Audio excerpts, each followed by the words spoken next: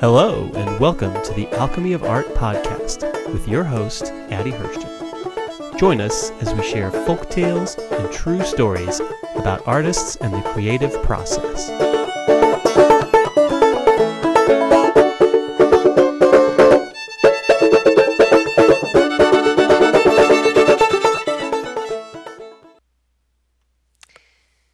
Our quote of the day is by John O'Donohue. He said, "Though your destination is not clear, you can trust the promise of this opening, unfurl yourself into the grace of beginning that is one of your life's desires." Hello everyone, my name is Addie Hurston. I'm a contemporary impressionist painter, art instructor, author, and public speaker. The purpose of this podcast is to share stories about art and the creative process to inspire you and help you move forward, and yes, in turn help myself move forward and inspire me. So on the show, I interview artists from a wide variety of mediums so that we can learn from each other's processes and philosophy. Today I am not interviewing somebody else. I'm just going to be sharing my own thoughts, and we're going to talk about finding your painting style and how your painting journey will develop over time.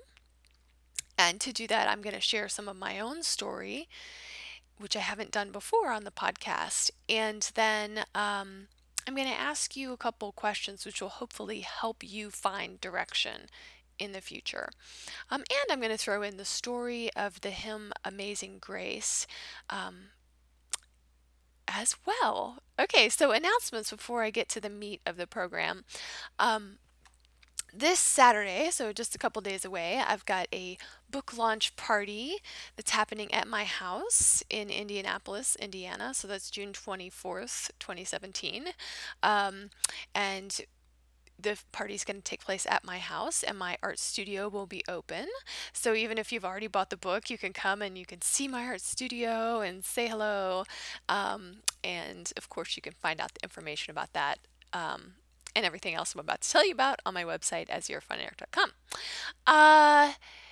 So let's see here. So I've got new books that just came out. The Happy Kite, which is a children's book that's based very loosely on a true story that happened to my daughter and I.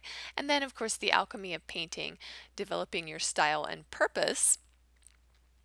And that's a how-to painting guidebook that has a lot of prompts that are intended to help you find your style. And I'm going to talk about some of those things that you could do in this podcast today.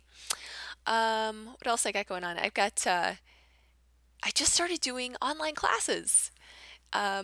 So as many of you know, I'm a painter, and I started off with an online class that's a free one that's only going to be free and on there for a limited time. It's called How to Paint a Rose, and in it you get to see me create a painting through video, and it's done in fast time, and I talk through how I made the choices that I did to create that painting, and hopefully it is inspiring to those of you who love flowers just as I do.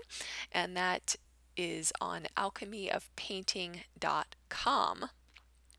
Also on alchemyofpainting.com, I just released the Flower Painting 101, which is like a bigger course. We go into studying medieval herbals, botanicals from the Renaissance. We create an impressionist flower painting, and I talk about the history of painting a little bit, and then we do 5 different paintings that are all inspired by different eras of art history, and they're all florals. So if you love flower painting or are interested in learning more about it, just as of today, How to Paint a Rose is free, so definitely jump on that and get that.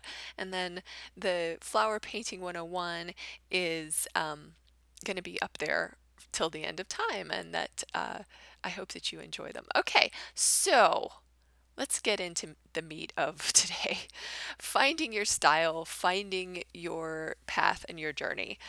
Um, all right, so a lot of my students will come into the art classroom, and where I teach at the Indianapolis Art Center and at different retreats that I do around the country, like, I'm working with adults. So I'll say to them, okay, so you want to learn how to paint. What is it you want to paint? Do you know what style you're going to be striving for? Do you know what it is you want to say with painting? And oftentimes they're like, oh, I don't know. I don't know what I want to do and say with this. I just felt inspired to come. And that is perfectly fine. It's perfectly fine to be at the beginning and just be like, yeah, I don't know what my drive is. I don't know why I am called to do this, but I am. So here I am. Sometimes the reason why we're drawn to create art comes to us over time. Sometimes it takes years to figure it out. And I think one complication is that we're oftentimes saying things with painting and and sculpture but these are visual. It's a visual language. Art is a visual language. So we're saying things visually that we can't say with words, or that maybe are really hard to articulate with words. And so consequently, you might be really drawn to certain symbols, and you don't quite know why. All of a sudden it might come to you. So for example, the past few years I've been obsessed with painting flowers. And I wasn't really sure why. At first I was like, well, I just want to get better at doing this. And to know that I have the control to do it well. So I practiced and I practiced and I practiced till I can create something that looks super real if I want to. But it's not so much about the challenge for me when I create these flower paintings. It's about celebrating the beauty of life. And, you think about flowers, they usually only last a few days and then they're gone. So it's this lovely symbol of how luscious life is, how beautiful it is, and yet how fleeting it is. But it took me some time to figure that out. And my painting journey, if you will, the reasons that I've created artwork have changed drastically over time. And I talk about this a lot in my book, The Alchemy of Painting, in the introduction. But let me just share with you briefly some of the thoughts that I've had over the years and how things have progressed. When I first started painting when I was a teenager, I loved the Impressionists. I just thought their work was beautiful. But I ended up making a lot of abstract expressionist type stuff where the reason I was making it was to, purge my inner demons. If I was angry, I could just get out a bunch of red paint, da da da da, and get my emotions out. It was very therapeutic, and I loved creating that stuff. Well, after college, I ended up burning a bunch of my paintings, which I had created in college, and part of there were okay. There were two reasons. One was because there was like a lot of negative energy that I was working through, and anger and things. It was like I'd those paintings, even when I looked at them anyway. I don't know about what other people felt if they looked at them. When I looked at them, if I felt the anger again, you know, and I'd gotten to the point where it was like, oh, those things that I'd been working through, I wanted to just get over them, and I wanted to move past it. So that's one of the reasons why I burned them, because it's like I just don't want this stuff to be out there anymore. I I used painting as a way to work through it. Now those paintings are done and I don't want them to be around anymore. We're going to burn them as a way of cleansing, right? And I also felt this is something I didn't talk about in my book, but I felt a little ashamed at this small part of me that had created these paintings because I wanted for my ego to live on past when I was alive. So, in other words, I would be making myself immortal by creating paintings that even after I'm dead and gone will continue to, be on the walls of people's homes or in a museum, and that this was like a way of preserving myself. Um, and I think that can be, mm, creating for the ego can be a little selfish in that it's for your own good that you're creating it, right? But I also think that it's natural, and that if you're one of those people who, like me, just kind of noticed, I've got a little bit of this egotistical side that just wants to live on and make this legacy. Uh, it's okay. It's okay if you've felt that. I think we all want to live forever. That's natural. But I think too that if that's the only reason why somebody started to create, was for egotistical reasons, either just because they want to live past their lifetime, or I just want attention on me, me, me, me. If that's the only reason, then the work's gonna fall flat, and it, it, it nothing's gonna happen with it. It's not gonna speak to anybody else if that's the only drive. But for most people, it's there's more of a reason, and it takes time to find it. So anyway, back to my story. So I had my paintings from college. They were very abstract expressionists, and I burned a bunch of them. And I decided that I didn't want to do the rat race of the art world. I didn't want to be trying to sell my paintings. And it actually had one bad experience with a gallery who I had created jewelry for them, and then they, quote, lost it and then claimed they never had it. Um, so they basically sold my stuff and then refused to acknowledge that they'd ever had it, and it was really weird, and that put a really bad taste in my mouth. And I decided, yeah, screw this. No more, no more. And I became a librarian. I had worked in libraries all as a teenager. So, and I loved being a librarian, but there was always a little tap on my shoulder. My soul would say, "Yeah, you want to paint. There's stuff you want to say, and there's stuff you want to do."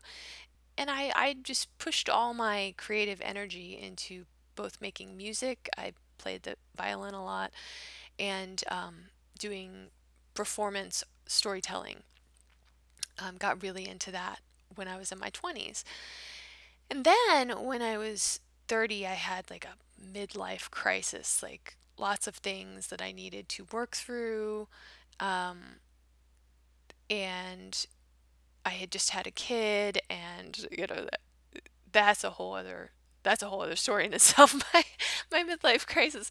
But I did find at the end that I needed to paint. I needed to to let things out, to say things. And now, I'm really glad that I started painting again at that time. I've met several different people who've come to me for art classes, and who they just retired, and they tell me, I've dreamed of painting for years, but I haven't yet. And then they have years and years and years of pent up things that need to be expressed. And they're like a kettle that's boiling over. They got so much they want to say and they get overwhelmed by it. Um, and so I'm really glad that I picked up the paintbrush again because it just enriches my life so much. Sometimes I can let my emotions out with it. Sometimes I'm thoughtfully recreating more of what I want to see in the world. Um, so much, so much. So anyway, so when I started painting again, at first it was all my images were about human relationships. So there would be lovers embracing, there were mothers holding their infants, um, and hindsight, 5, 6 years later, when I looked back at a lot of those paintings, I saw something that kind of shocked me. And that was that a lot of the images I had made of men and women, the men were a, like higher up on the picture plane looking down, and the women were looking up at them. And I didn't see that until like 5 years later, and it was like, oh no, oh no. Um, bad feminist. No, I mean, but it sometimes the way we actually see the world. So this was, I'm seeing men as being higher up. They're literally higher up on the picture plane of these paintings I created at that time. Um, and it took me years to be able to look back and see, oh, that's part of what I was working through at the time, but I didn't realize when I was creating the images that I was almost reinforcing a negative structure that I don't want. I want to be equal with my partner.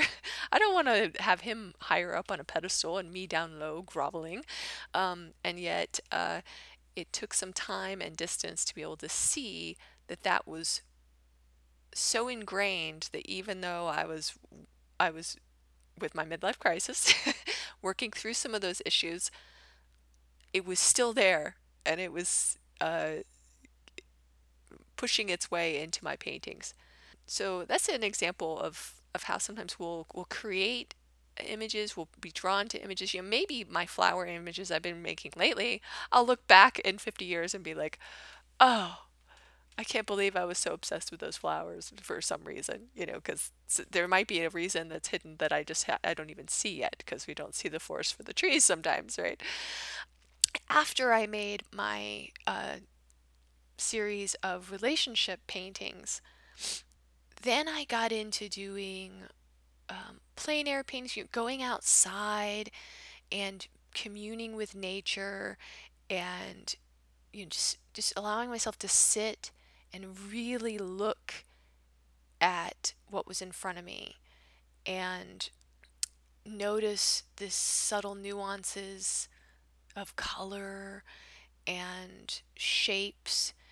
And I'm always surprised when I do this how I might just say to myself, oh, it's a tree, and just blah, blah, make a little blob. And then I look again, and that shape was actually quite differently than what I had assumed was there. So there's a lot of unlearning assumptions that goes along with plein air painting.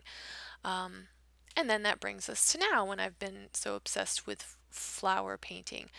It's it's hard to know what is going to happen next in my journey. I started this podcast by quoting John O'Donohue. He says, though your destination is not clear, you can trust in the promise of the opening and figuring out what is going to happen as life unfolds. I'm paraphrasing there. You can listen back to the actual quote at the beginning. But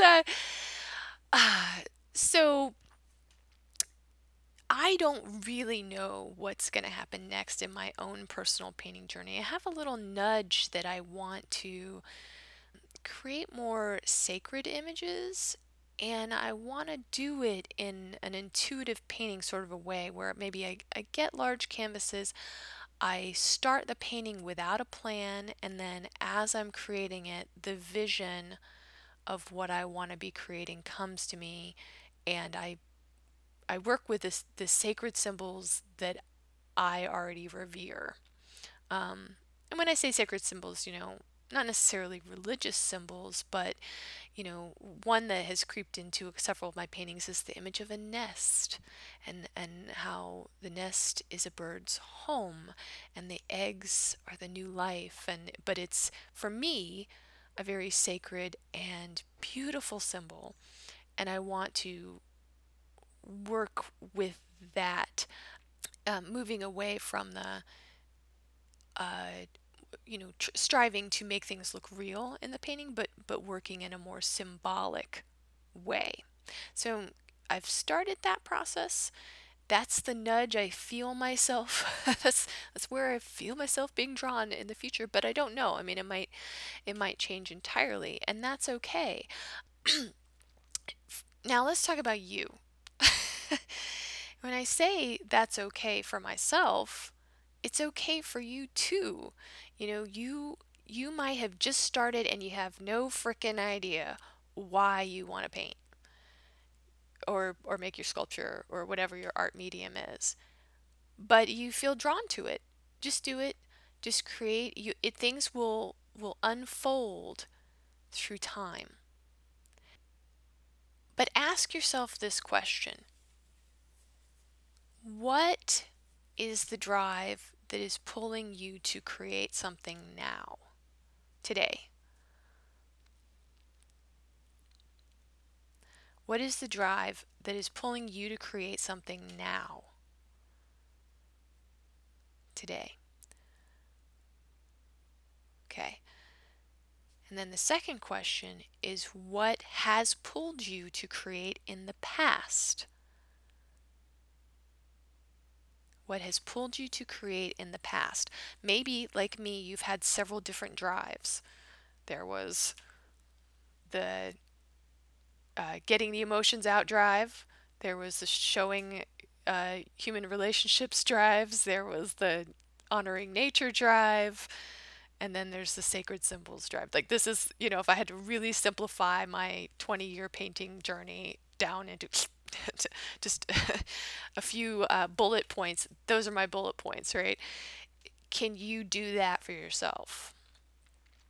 And here's the real trick. And I talk about this a lot in my book, The Alchemy of Painting, and ask you even more questions to help you answer this. But if you can figure out what your drive is,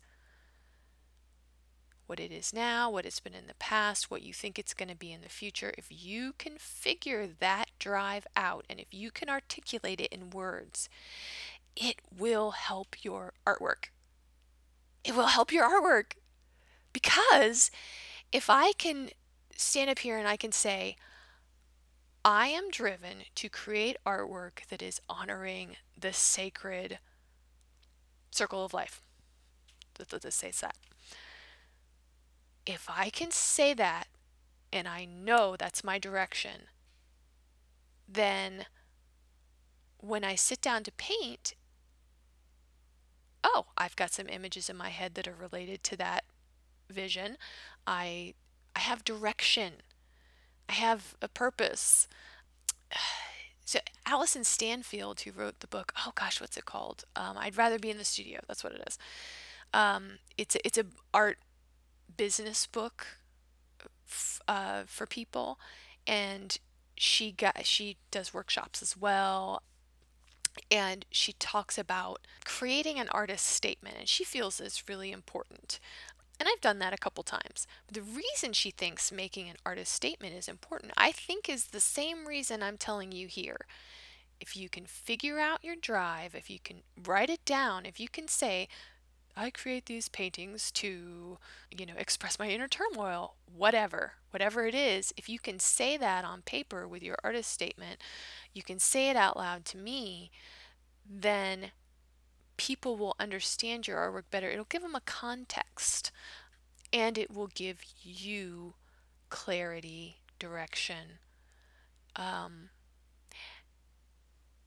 of course, I've got to throw in there, just because you make an artist statement and you decide today, my purpose is to honor nature, if tomorrow it becomes something totally different, that's okay. It's okay. I feel like I've said that several times today. But, you know, you want to be flexible, because when you are flexible in your journey and you're just bebopping along and you just go with the flow and you listen to your inner voice and you do things that you feel driven to do, that's when the exciting magic happens, where you create something really innovative, something fresh, something new, something that's really true, and something that's going to really speak to people and resonate with them. That magic happens when you're flexible and you're fluid with your purpose. Oh, okay. I feel like I have to breathe, like, oh, okay, yes, there's so much that I wanted to say with all of that.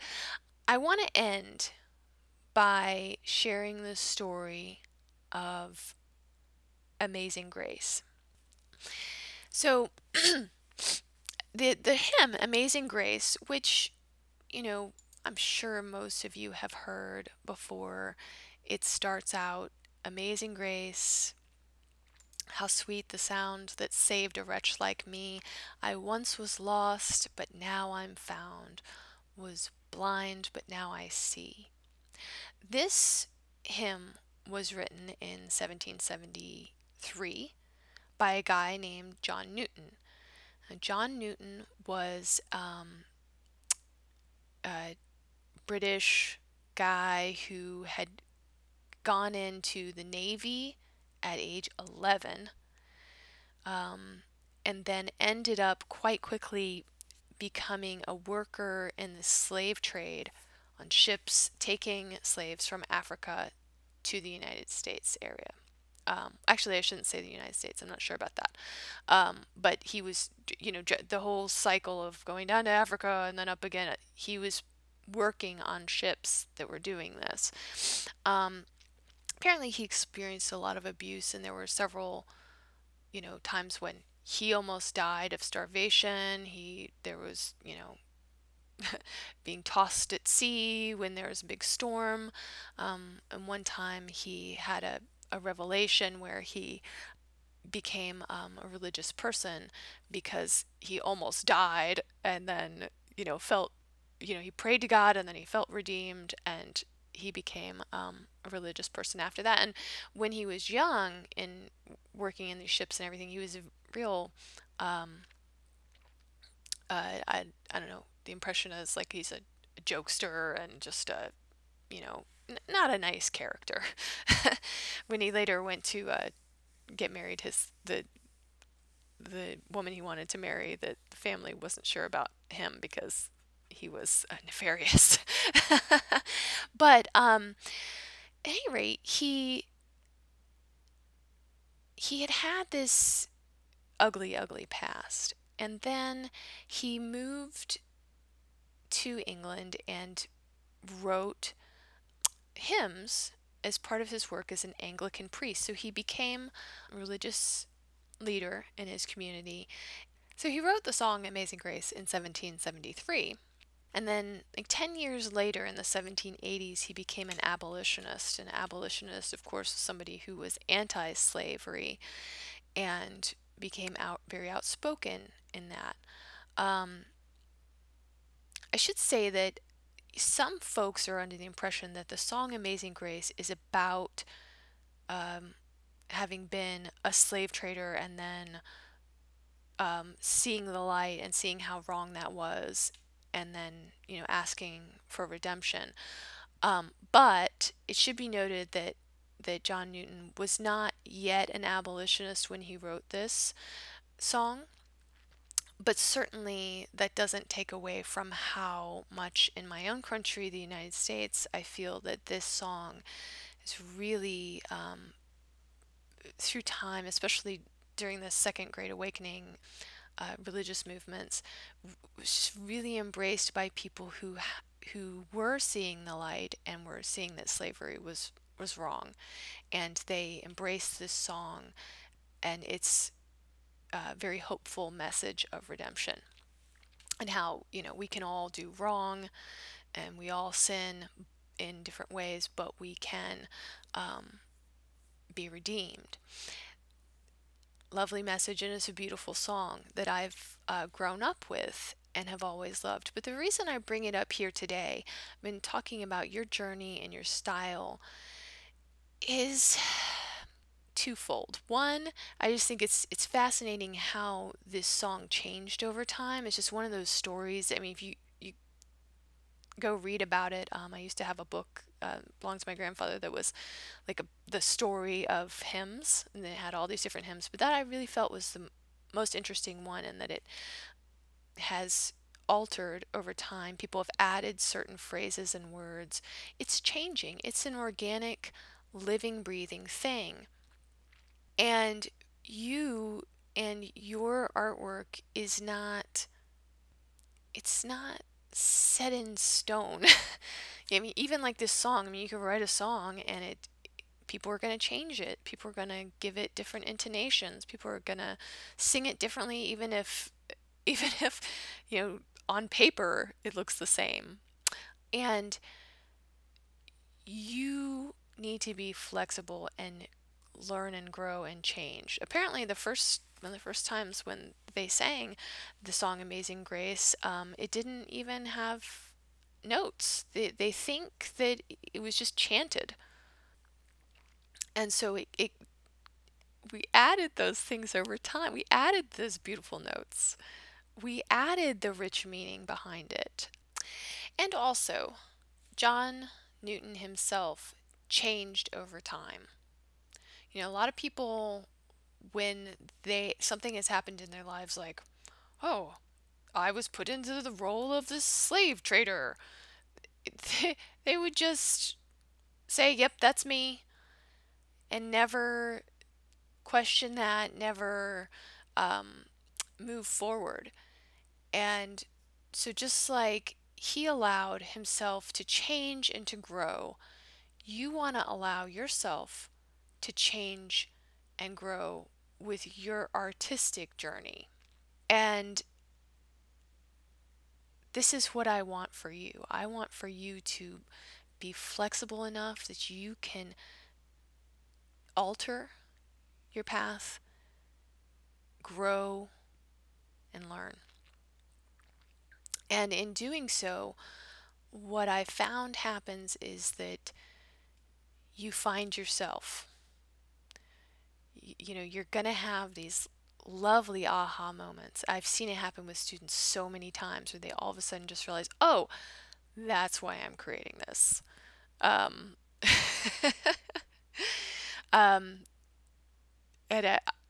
yeah, like my image of the men being up on the picture plane and the women down below. Oh my gosh, like if I'd have seen that when I was making it, oh, I probably would have barfed. I would have been so upset because I was dealing with those same things, but then I didn't even see how it was still manifesting. It was still coming true in my artwork. So I was,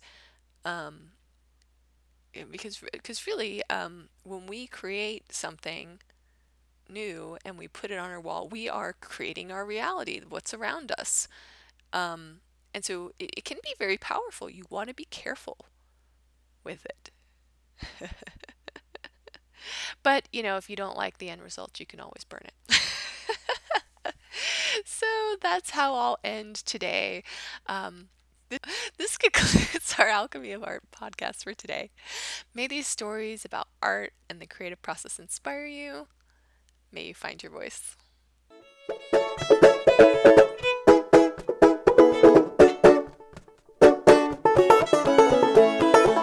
You have been listening to the Alchemy of Art podcast. To find out more about Addie Hirschten and her work, go to azhirfineart.com. That's AZHIRFINEART.com.